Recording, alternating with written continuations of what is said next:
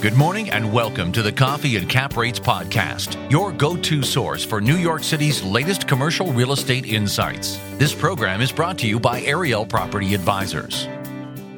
Hi, everyone. I'm Shimon Shkuri. I'm here with Eli Weisblum, both of us from Ariel Property Advisors, and you're listening to Coffee and Cap Rates. Eli is one of our senior directors in capital services, and we're going to talk today about the mortgage rate and mortgage environment in general.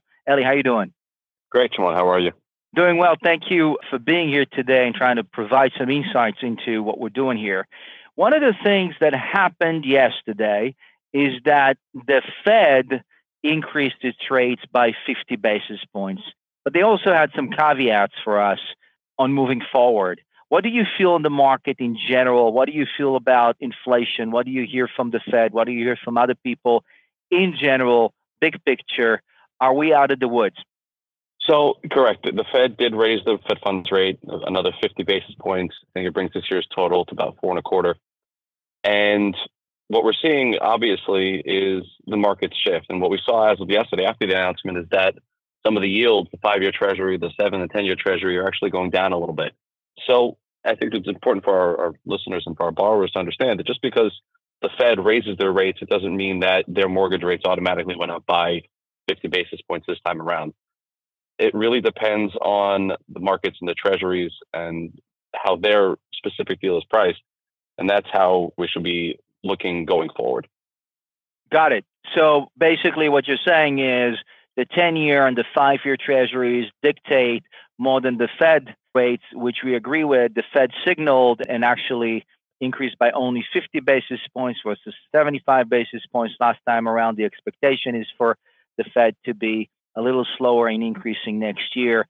The inflation is a little bit lower. The feeling is a little bit better, but there's still the risk of recession. Now, when you have clients today, we have a lot of them that are calling up and saying, look, I'm about to have a mortgage that I'll need to refinance in 12 months. What do you advise them? How do you go about it? Should they do it today? Should they wait 6 months? Should they wait a year, get closer to the date? What do you think the best thing for them to do is? I'm a firm believer in using the facts, right? So we know what we know today, right? We can take their loan, we can take their specific loan parameters, we can do the math and see what a refinance would look like in today's environment. We don't know what will happen in 6 or 12 months, right? Could the rates go up? Possibly. Could the rates go down? Also possibly, right? We've seen the 5-year terms for debt just in the last week or two be around 5% for low leverage cash flowing deals. So we're starting to see rates come down a little bit. So to your point, we don't know what will be in 6 months or in 12 months. The rates could go up, they could go down, but we know what we know today. So for a specific client who has a deal that's going to mature in the next 12 months, it makes sense to look at what their initial loan was, what the term of their loan was, how those numbers fall out with regards to what, if any, prepay they have in today's environment. And coming to the table, is it going to be a cash neutral deal, a cash out if they need it for whatever means, or if it's going to be a cash in, a refinance? And at that point, make the decision that's best for them, knowing all the details and knowing all the facts.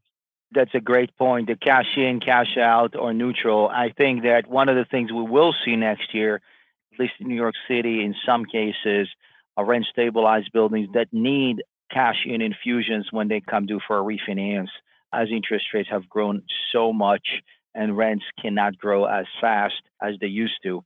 And with that, I wanted to really ask, and you kind of touched on it, we're not sure where interest rates will be.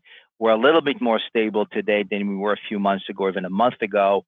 What do you think you're going to see moving forward into 2023? I know there's a lot of money on the sidelines, a lot of equity. There's some new lenders that want to jump in New York City, but in general as well. Where do you think we'll be in the middle or end of 2023 in terms of lending? Stronger, weaker, neutral? I think we're going to see a lot more stability and a lot more certainty with regards to banks and their execution, and even sellers and their execution, right? What we've seen in the last 6 months, plus or minus, is that because the rates are fluctuating so often, a deal that goes into contract or in soft contract or even an offer that's given could change week to week or month to month based on the interest rates changing and what they're able to get from a bank.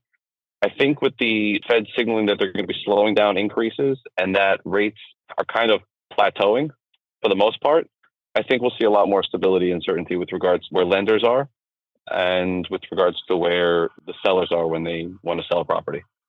Completely understand. Thank you. That's very, very helpful. So we're seeing more stability, more certainty, still interest rates going up, still inflation and still risk of recession, but a lot better than it was a few months ago. So we're more optimistic about 2023 when it comes to stability. There's still a lot of unknowns, but we're working through them. And the goal is for you is when you have a client is to direct them and work with them, walk them through the different options and the different lenders that are available out there.